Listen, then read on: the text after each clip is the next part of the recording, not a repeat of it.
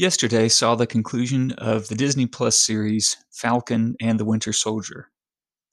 I don't think it's giving away too much to reveal that in the final episode, the Falcon takes on the mantle of Captain America. In fact, the closing title reads Captain America and the Winter Soldier. At the same time, I've been reading Saul Kripke's book, Naming and Necessity, in which is discussed those topics and other issues related to identity.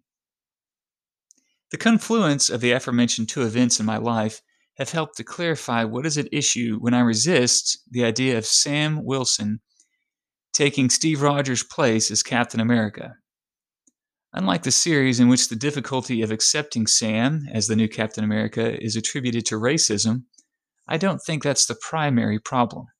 At least, if I had no objections to a black president of the United States, Barack Obama, why would I have one to a black Captain America?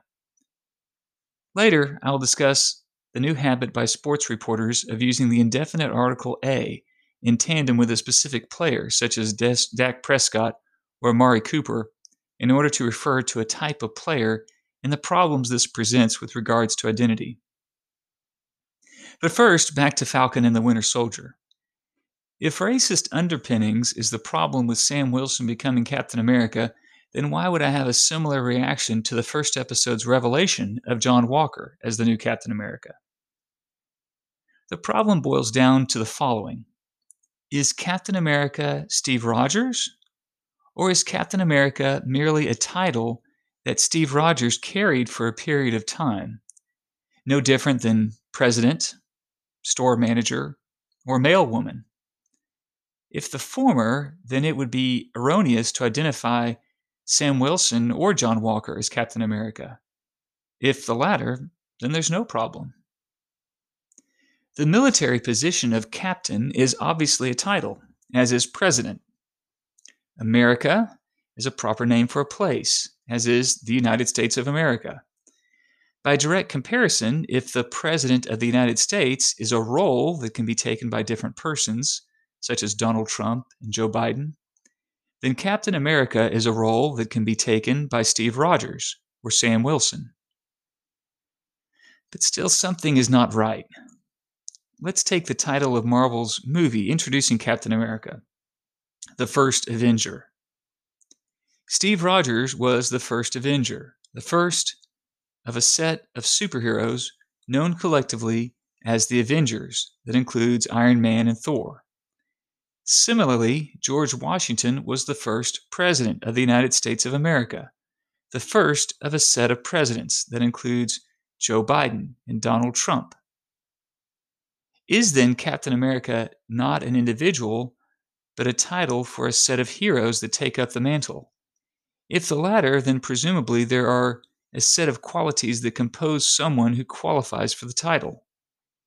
In thinking this over, it is likely that the original creators of the comic book character, Captain America, intended the title to be an identifier for Steve Rogers and vice versa, just as Adam's wife is an identifier for Eve and vice versa. Now, it's possible that Captain America could have been someone else, like Peggy Carter. In another possible world, she receives the super soldier serum and becomes the first Avenger. Just like in another possible world, Adam's wife is not Eve, but Emma. However, in the actual world of Marvel Comics, Steve Rogers just is Captain America. And in the actual world, if Genesis is to be believed, Eve just is Adam's wife.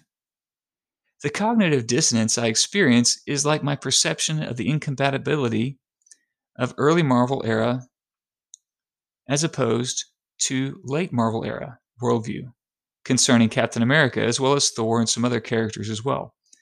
Namely, early Marvel era identifies the hero or heroine with his or her title.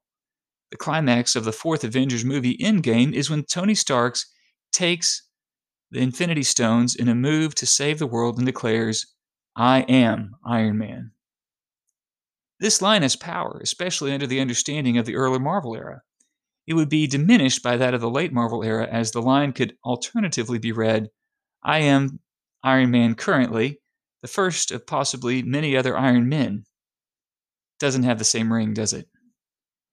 All this is to show the incongruity of the early Marvel era and late Marvel era worldviews. That is, if I'm correct in assessing the creators of the early Marvel era. The Black Panther is an interesting case in point.